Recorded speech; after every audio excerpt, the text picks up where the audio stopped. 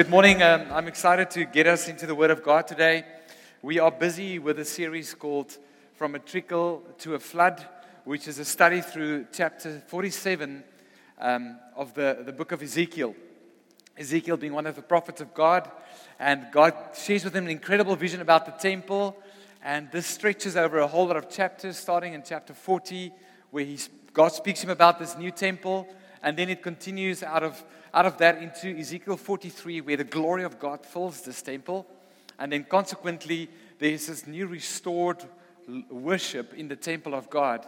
And then in chapter 47, we see an upside-down picture, different to what we are used to, about a river of God flowing from the temple instead of coming to the temple.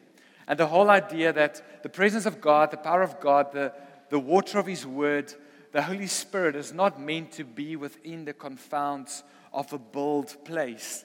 It's meant to go from there into the world. It's the whole incredible vision of Ezekiel 47, that this river of God flows out. Now, throughout the world, if you look a little bit into the idea of religion and worship, it seems that the human tries to build places for God to come and dwell. Build places of meeting, places of encounter, places of worship. And I've had the privilege to see some incredible temples across the world. Some of them being in India. To me personally, they're not that beautiful, but to the Indian people, they are incredibly beautiful, and a lot of artistry and effort being put into it. And then you can go across to Europe, where I've just been to see the Sacré-Cœur, which is one of the most beautiful I've ever seen buildings on a little hill in Paris, overlooking the whole city, and all the artistry involved to build this cathedral as a means to house God, to keep God there, or to go and meet God in this place. So it's a human condition around the world that we can establish a place that we can call the temple of God, or the temple of meeting, or the place of meeting. And in Ezekiel 47, God takes Ezekiel and consequently us and says, the temple that I'm building, the temple that I'm establishing, is not about coming into to meet and gather and have a moment of encounter with me, but it's to go from. It's inside of there that my spirit and my living water dwells, but then it becomes a river, and the further it moves away from that temple, it increases in beauty. The whole idea that the beauty doesn't exist inside of the temple, but the true beauty is found outside, where from the temple it brings a life into the world. And we're going to see that again as we read together chapter 47. Now, last week, Roger did a great job at kicking us off with speaking about vision and saying, Son of man, do you see this? Quite interesting question to ask to Ezekiel, who is in the midst of the vision. He says, do you actually see this? It made me think just about our own walk as Christians or followers of Jesus. We can be in the midst of the most incredible vision of what God is doing around the world, and we can miss it. We could be so filled up with our ideas of what it is to be a Christian, or we could just be busy with everything else out there that we miss what God is doing. So when that question is asked, do you see this? I believe this is going to be a question to all of us throughout the next weeks as we look at this chapters. Do we actually see what God is busy with across the earth? Do we actually see how God sees us? Do we actually see what He wants to do into the nations and into society, and what this river of God is meant to achieve? Or is it just a nice sermon to listen to? And I pray this morning that eyes would be opened. As we open up the Word, that our spiritual eyes will be opened so that we can actually see the vision that God has put before us as His children. Now, where do we find this new temple, which is different than the previous ones that the Jewish people built for the glory of God? And that new temple is found in this room. I want you to take a moment to look at your hands, look at your arms, look at your feet, and then take a moment to look at the person next to you. Okay, see the person next to you? You have just beheld the temple of God. You are the temple of God. That's why it says in 1 Corinthians 3:16, do you not know you are God's temple, and that God's Spirit dwells in you? That means you don't have to go to Paris to the Sacré-Cœur and climb 1,000 steps to get to the top to a building to behold the temple of God. You can just look at yourself in the mirror and you can look right next door and you will see the temple of God in its fullness and its existence. It's Jesus coming to this world and saying, I want to make my place within your life. And from there will the river of God flow. It's the whole idea that we see in the New Covenant and the New Testament that God does not dwell in a house built by the hands of man. He never intended to. In the Old Covenant, He did to bring an idea of His presence to us. But since the cross and since what Jesus has done, we have become the temple of God, as individuals and corporately. So Ezekiel 47 describes this new temple which His church is, which each one of us have a part to play in, and open up our lives so that the river of God can turn from a trickle into a flood. It is you and me, and that is God's plan.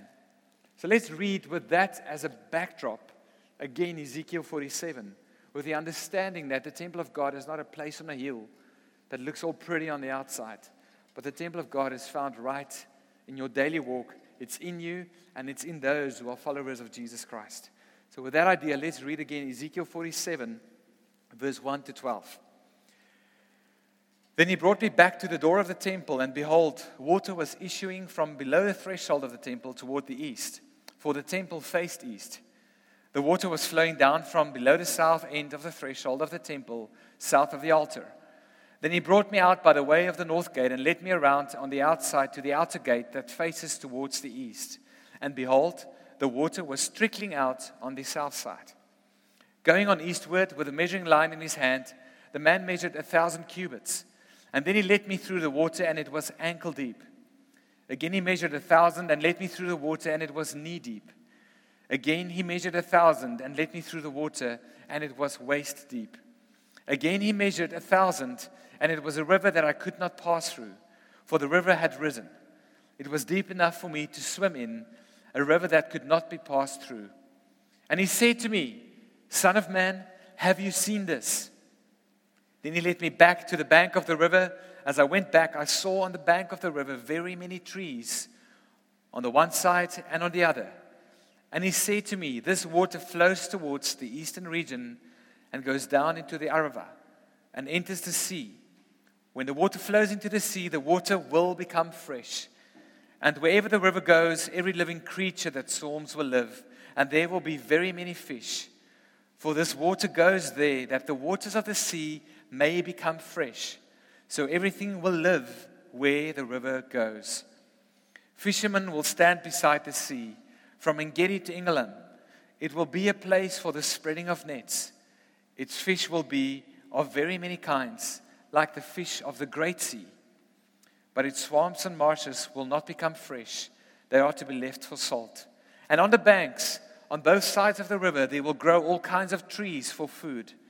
Their leaves will not wither, nor their fruit fail, but they will bear fresh fruit every month, because the water for them flows from the sanctuary. Their fruit will be for food, and their leaves for healing.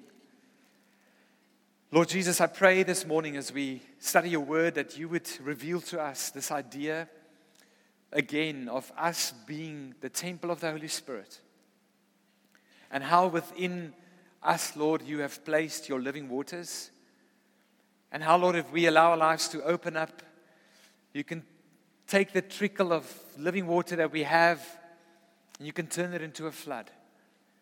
And I pray this morning that each one of us would hear how you speak to us through your Holy Spirit, so that we can join into the depth of the river of God that you have for us, and that our lives too can tell the story of life and fruit and food that comes from the river of God, from the insides of us. And we trust you for that in Jesus' name. We all say, Amen. Last week we spoke about vision. Do you see that there's a river of God wanting to go into the world? And this morning I want to speak about sacrifice. Now let me ask you a question. Does anyone like that word? Just you're an honest bunch. There's half a hand there. That's great. But sacrifice is a word that we don't like to say much, right? We use it for various terms. You know, I'll sacrifice some of my time to do what I'd like to do in order to do something that I must do.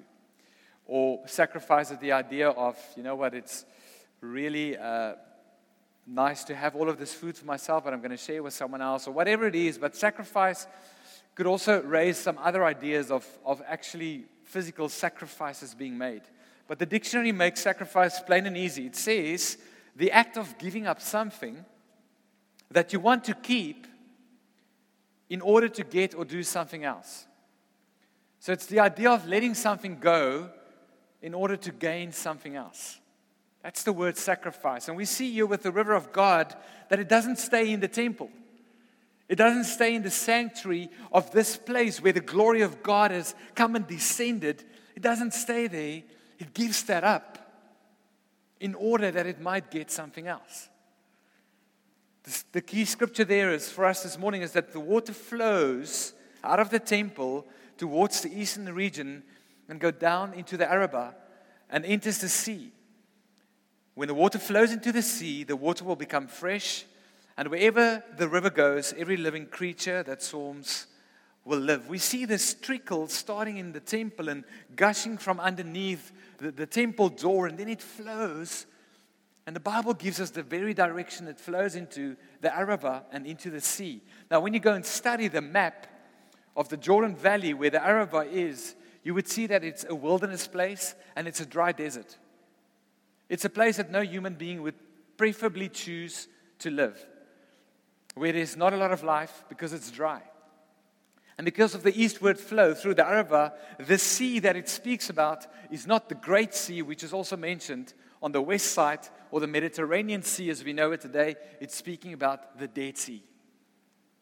So the river of God is giving up the place of the temple, of the sanctuary of God, of the glory of God. Then it starts moving to the wilderness, dry desert places, and to the dead place, the Dead Sea. So the idea of sacrifice is giving that up, which we so love. Maybe it's in community or coming to church, or maybe it's in that own place of meeting Jesus, which is the sanctuary where all of it flows from. But then we've got to say, are we willing to go into the dry and dead places so that the river of God can effectuate life in those places again? That's the sacrifice I'm talking about this morning. In light of what Jesus has done, it's nothing. Philippians 2 says that he didn't count equality of God something to be grasped, but he became a servant. He gave up the best. If you think this temple has been amazing, you should be reminded of what Jesus gave up in heaven. His deity, the fullness, his command, all of heaven he's given up to become a servant, to sacrifice, to give up something in order to gain something else. What did he gain? He gained us. He loved us enough to come and get us out of the dry and dead places that we have lived in. So the idea of sacrifice is found in Jesus. And when he calls us as the church to become the river of God, he just reminds us of exactly what he has done. The whole idea of sacrifice is giving up the temple space to get to the dry and dead places. Maybe the temple space represents for you Christian community. Maybe the temple space represents for you a place of experiencing him. Maybe it represents to you today a place of safety, a place of fullness. And all those things are right and good. And it is the gift of God. And we'll see what Jesus thinks about that in a minute. But then if it stays in the temple, it will remain a trickle. If we want to see the flood, it's got to go to the dry and dead places. I want to ask a question. When last did you remember your Arabah or Dead Sea? When last did you think about when you were in a dry place in your own life, where someone had to come with the river of God and bring that life to you? Or maybe you've been in the Dead Sea, you haven't met Jesus yet, and someone came with the river of God, the life, the living water, the Holy Spirit, the very presence of God, and moved into your life and said, hey, let me introduce you to Jesus. See, we can become puffed up and stuck in our own Christian world so much so that we forget that once we too lived in the Arava or in the dead places. And because the river of God has come through someone else, has come through a temple of God that brought it into our lives, we're sitting here today and we get to benefit of the fullness that Christ has for each one of us. I had the privilege to be in Europe, as I shared a couple of weeks ago, and I'm in a house with two families who just moved their lives from South Africa into the Netherlands. And I was humbled to sit with them and speak to them about their journey there.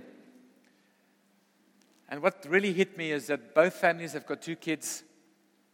Both families have got kids under the age of 1 that's still on the hip of the mom. And kids are busy, as you know, and then there's an older brother in both families. But never did they use this idea when they spoke about their calling or what they're doing there, about having to give up something, having to sacrifice South Africa, having to sacrifice something back home. They were just so convinced that the river of God dwells in them, that they would take their own families and babies and move to a foreign nation where they know no person and put themselves there and say, the river of God run into the dry and dead nation of the Netherlands, where 90% of people don't either believe or are agnostic or atheist. No sentiment of, I had to give up so much.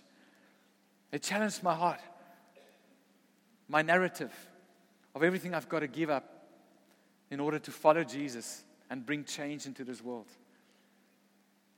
Again, in a lot of what He's done, it's nothing. Freely you have received, so freely give. Take that which you have given to the inside of you and let it run out into the world. And I'm not saying that it means that all of us get into the plane and go to a place elsewhere in Europe. But where are the desert lands and the dry places and the dead places in this society where you live that you can open up and let the river of God flow? Maybe you've become a little bit bored with your Christian walk. It might just be that you're just living on the trickle. And that place of just meeting and reading and singing or whatever it is for you, maybe you have not got into the river of God and jumped into the flood.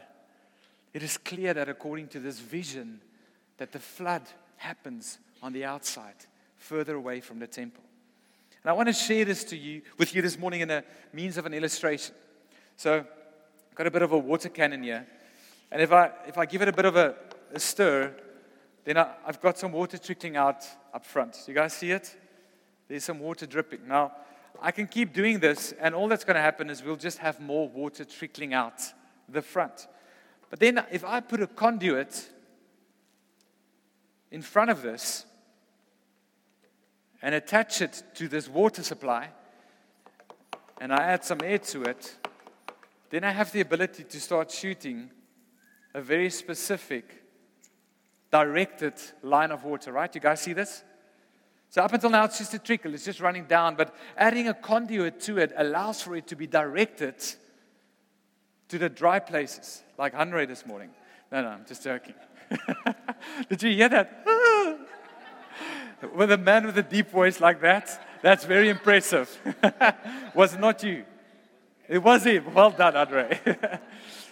So the conduit allows for the water to be directed. Otherwise, it just remains a trickle. You see, there it is. But the moment I apply the conduit, then it starts, if I give it a little bit more pressure, it starts going towards Ricky's direction, and I'm aiming it.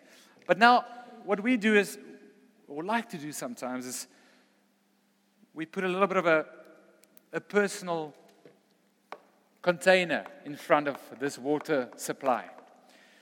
And we just love what God does for us and what the gospel is all about. And I want more of that. And I want another prayer moment. And I need another someone to bless me. And I want to listen to another message. And I want to sing another song. And you know what, this is great. I just want more of this.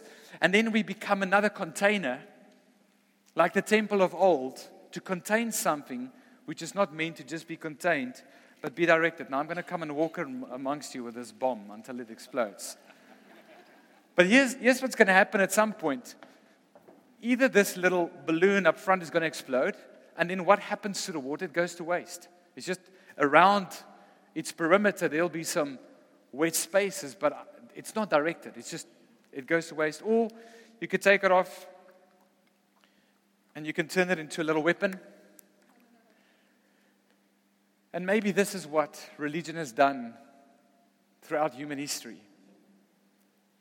We can contain it and have it for ourselves and be the ones on the inside who gets.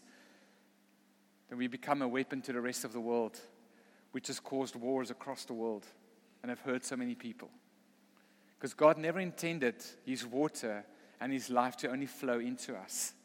He intended for us to be flowing through us. So the question this morning, are you a container or a conduit? Are you just on the receiving end?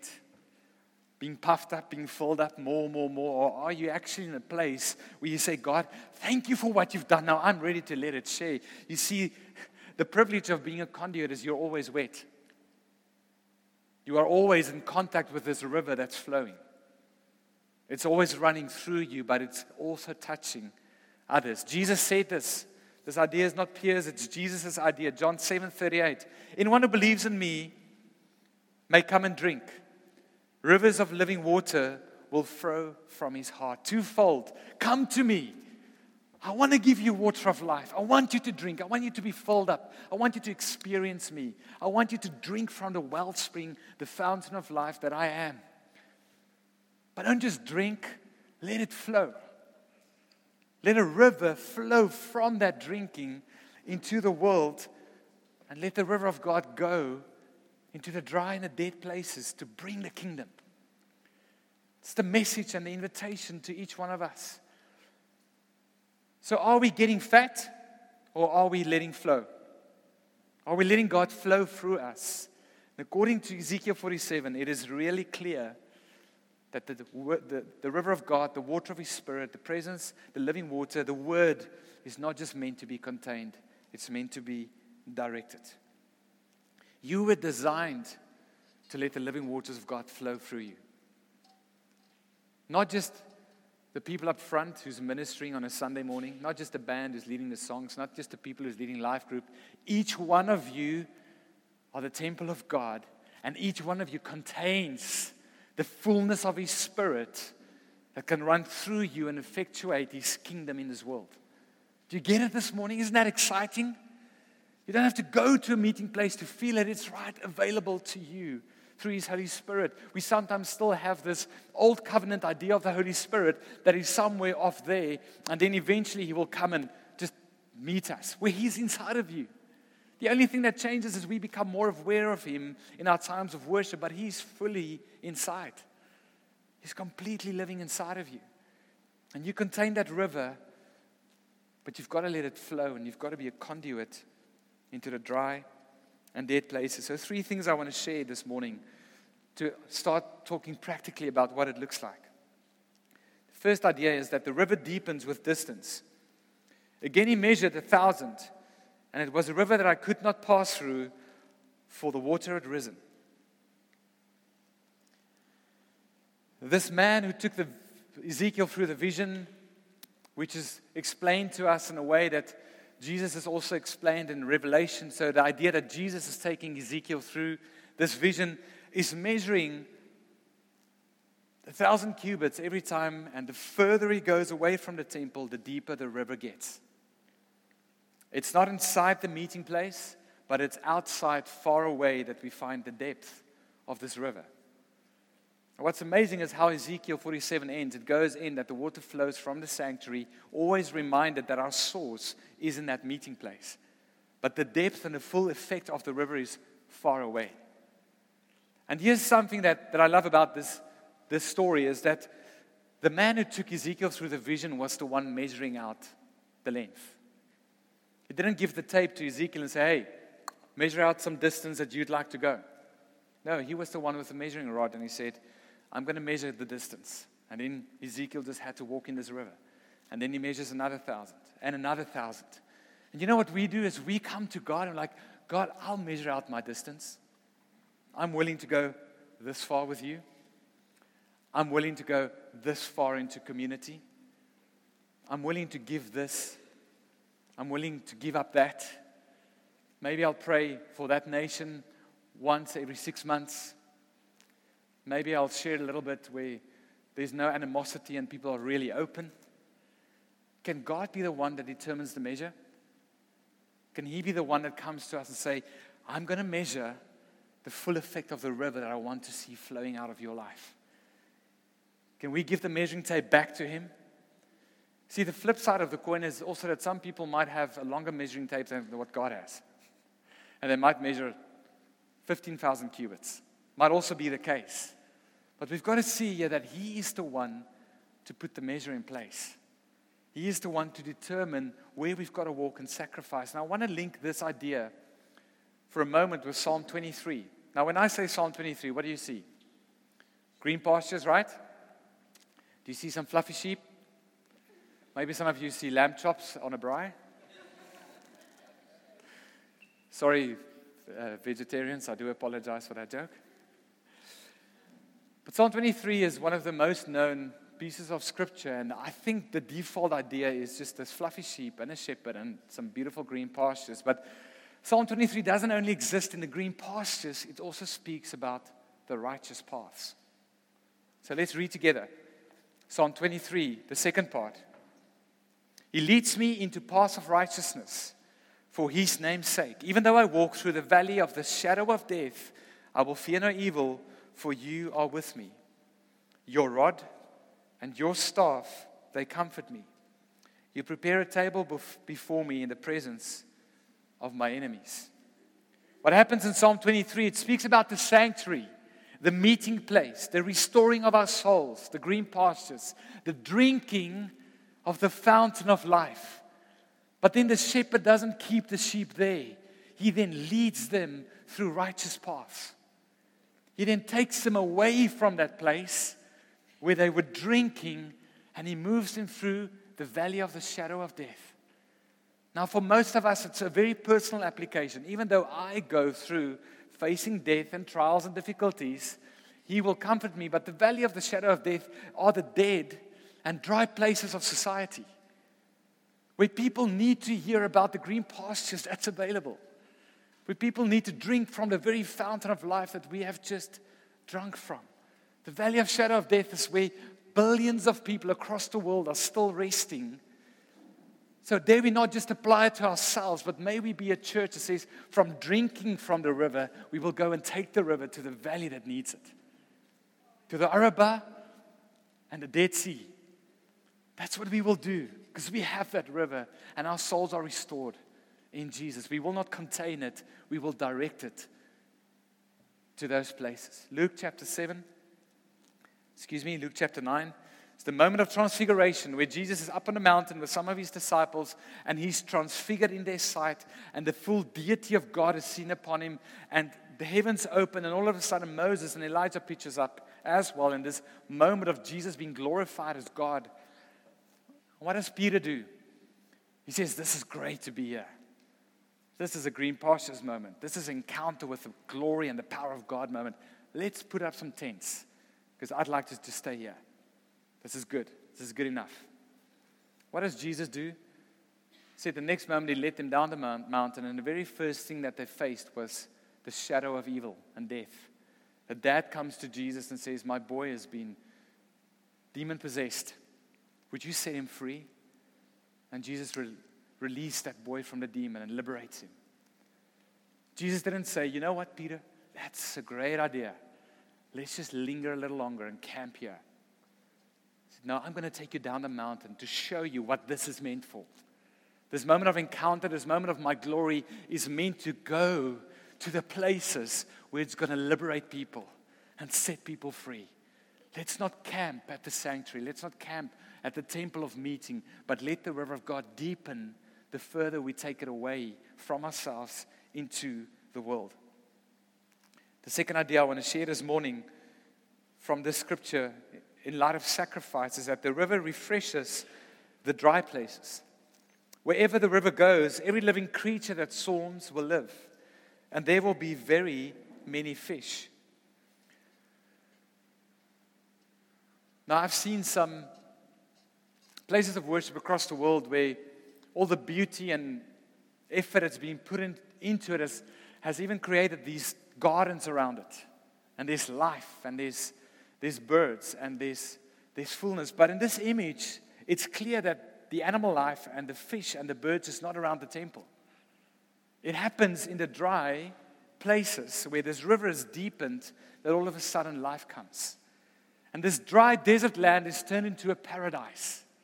And that's what happens when we start living the river of God towards the outside in the dry places of society. Dry places of society like our workplace, like our schools, like our families. Missions, going on a trip to go and reach someone with the love of Jesus. The dry places of Kailicha, which we are now working into, and Zola, and our own community is desperate for the river of God to come. You might experience some of that in your own home, with your own kids, and that life that Jesus has and the fullness of it. But if you want to experience even more, let the river run to the dry places in society around you. Let it be going to those who are thirsty, who's been waiting for a drink from the river of Jesus. I want to compare this quickly to the story of the woman in the well in John chapter 4. You know the story. She's just going about her everyday normal life. She's thirsty. She needs water. She goes out of the town to the well, just going about normal life, drawing up some water. And what does Jesus do? He walks in with the river of God. And he gives to her the water that makes you never thirst again in your soul. And then let's see what this lady did. So the woman left her water jar, her physical need, and went away into the town and said to the people, "Come, see a man who told me all that I ever did. Can this be the Christ?" Many Samaritans from that town believed in him because of the woman's testimony. How do we take the river of God to the dry places of society? In your everyday, ordinary moments. In the water drinking because I'm thirsty moments. That's what Jesus did. He used an everyday, ordinary moment of a person getting water to drink, and he changed it into an opportunity to let the river of God run. And not only does it change her life, but then she's so affected by it that she runs into the town and says, "Come, I've got to show you I found the river of life. You've got to come and drink with me. This is amazing. You've got to come and taste this."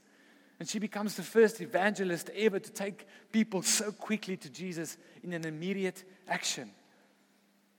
When was the last time you ran with such urgency that you would leave your physical needs to go and get those who need to hear about the river of life, like this woman?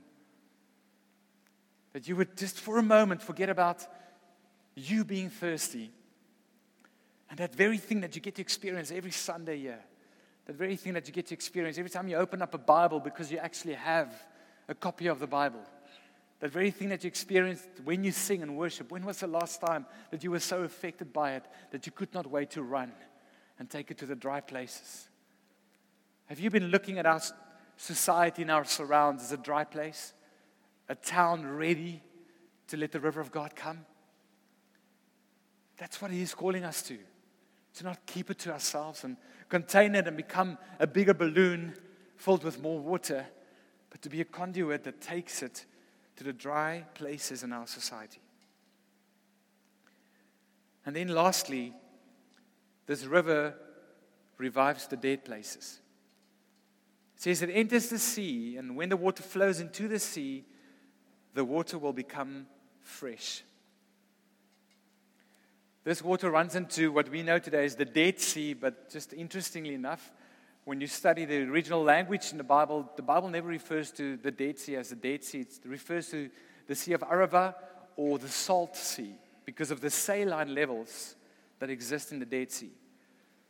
Also, the Dead Sea being the lowest place on earth, below sea level. Don't know if you know that. Maybe some of you have actually gone to see it. But why is it called the Dead Sea today? Because nothing can live within those waters.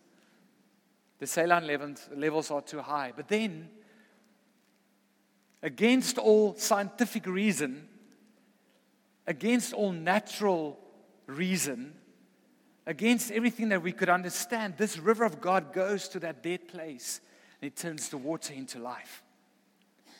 So much so that all kinds of fish is living there. That would be Neil's absolute favorite place in the world to go fish. It's where the river of God has gone. Imagine going up to Neil and say, hey, Neil, let's go fishing. He's like ready, and he gets his rod and his stuff, and he says, okay, where are we going? I say, we're going to the Dead Sea. He would laugh at me and say, why on earth, Pierre? There's nothing to catch there. Can we just go west to the Great Sea, the Mediterranean? We'll find much more in that sea. But God says, don't be confounded by scientific reason. Don't be confounded by what you see in the natural. Let my river run to those places which you and the world has written off as dead.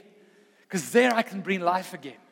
And not just simple, trickling life, so much life that swarms of fish will live in this place.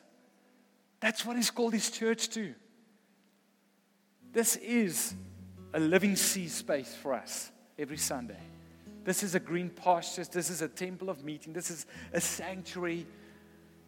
But goodness, can we live in such a way that we actually take it to the dead places too? Maybe there's some family members that you've written off, some co-workers, some places of society, and you're like, why would we even try to bring the kingdom there? It's just impossible. And we have pulled out our measure. We said, God, the Dead Sea? Why? It's not going to happen. And He gives us this vision to say, you don't limit what I can do. I cannot be stopped. If you let the river of God run through your life, you will see miraculous things happen. Miraculous things. But we've got to be willing to go the distance. See, revival is locked up in going the distance. It's not locked up in another extended 3-hour worship service. Revival means to see that which is dead come alive.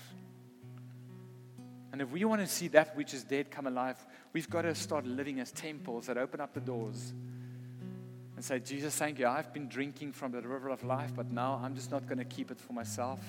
I'm going to let it run wild into the dry and dead places around me. I'm going to use everyday, ordinary moments like Jesus did, where people are just drinking water at the water cooler at work. There's a little bit of conversation, and not just tell a joke and celebrate the Springboks, but actually say, hey, how are you doing? Is there something I can pray for? You've been on my heart. You know what? I've got a big pizza. I can actually do a little bit less. Would you want to take half? Why would you do this to me? Well, I don't know. I want to love on you because Jesus loves me and I've got more than enough. You know what? I might just once sacrifice a dinner at a restaurant so that a family can eat. Sure, Pierre, you're challenging us now. So what? I don't care this morning. The river of God is wanting to run into the dry and dead places. And I, for one, is going to make sure that we as a people will not contain it here, but we will take it into the world. We will take it to the Kailichas. We will take it to the Zolas. We will take it to Europe. We will be a people that says, God, let it run wild. Because we want the depth. I don't just want the trickle. I don't just want the little bit. I want the fullness of that which you have for me. I've got a question for you this morning. Where can you go? Not where can we go, waiting for the next Zola service before we actually go, or the next outreach mission before you sign up. Where can you go today? Where can you go this week? You have the ability to reach places that the staff and full-time ministry team never can. See, this is our gathering moment as a church, but then we scatter throughout the week into all dry and dead places of society where the river of God wants to run and change things around. So this morning, that's the question I want to leave you with, but we're not just going to leave it at a question. We're going to create a little moment for you to wait on the voice of Holy Spirit to speak to you and maybe show you a face of an individual or a colleague or a place at work. I believe this morning, even another nation. I had someone come up to me after the first service and say, there's a nation on my heart. I'm like, praise Jesus. I don't want to tell you where you should go. I want the very source of the river of God to show you where this river is flowing, that He's placed in you. Brian is going to sing a song, and all we're going to do is, I actually want you to take out a means to make a note. If it's your phone, it's great. Please don't read your WhatsApps. Open up your notes. Or if it's a pen and paper, even better. But I want you to write down what the Holy Spirit is going to speak to you about in the next few moments, because I believe He will. You might just know about a family member that's in a dry and dead place, and you've got to just love on them a little. Maybe there's a family next door. Maybe you've been passing a man on the street, and he's hungry, and you pass him often, like the beggar at the beautiful gate. But you just got to stop for once and say, silver and gold I don't have. I'm not here to give you. In the name of Jesus Christ, I'm going to love you. See, each one of us has got our places. And if you want to experience the depth of the river, go far. Go beyond that which is comfortable. And again, this idea of sacrifice. Are you willing to give up something that you'd like to keep in order to get something else or to do something else? And what is that something else? It's that you are the temple that brings the kingdom of God into the world. Lord Jesus, I pray that you would speak to every heart here this morning. Right now, Lord, I ask that your Holy Spirit would move upon us, move inside of us, that you would show us people's faces, family members, colleagues, nations, opportunities. Lord, that you would show us our bank accounts and what we can do with it to bring your kingdom. That you would show us, Lord, what there is that we've been holding on to because it's so precious to us that maybe, Lord, you just want to use for the river of God to come to the dry and dead places. Thank you, Lord, that within this room is a mission force of temples that can take the river of God to every dry place in society. So speak to us this morning, each one of us, Lord. May we hear your voice and where we can go and live out this message into our world. Thank you, Lord. Spend some time with Him. Be encouraged by the words of this song. And then we'll conclude our morning together. Amen.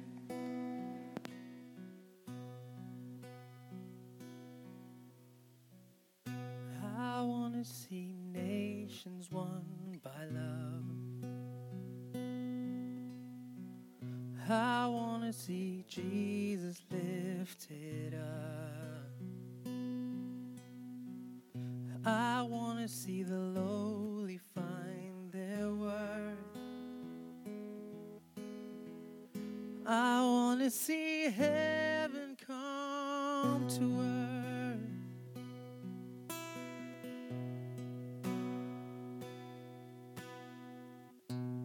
I will go anywhere that you call me. I will go anywhere with you. Fear has lost its hold. You go before me. I will go anywhere with you. All heaven is under your command. Yet I have been placed into your plan. You're leading me with your mighty hand. Jesus, I'm yours until the end. And I will go anywhere that you call me. I will go anywhere with you. Fear has lost its hold. You go before me, and I will go anywhere with you. You've already won the victory. You've already won the victory. How can I fear when you're with me? You've already won the victory.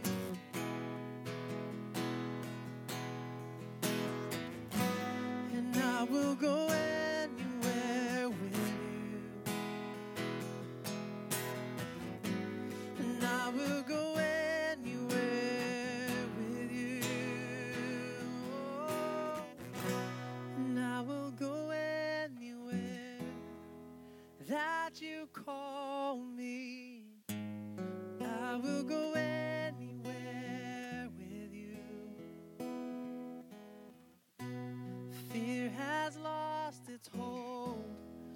You go before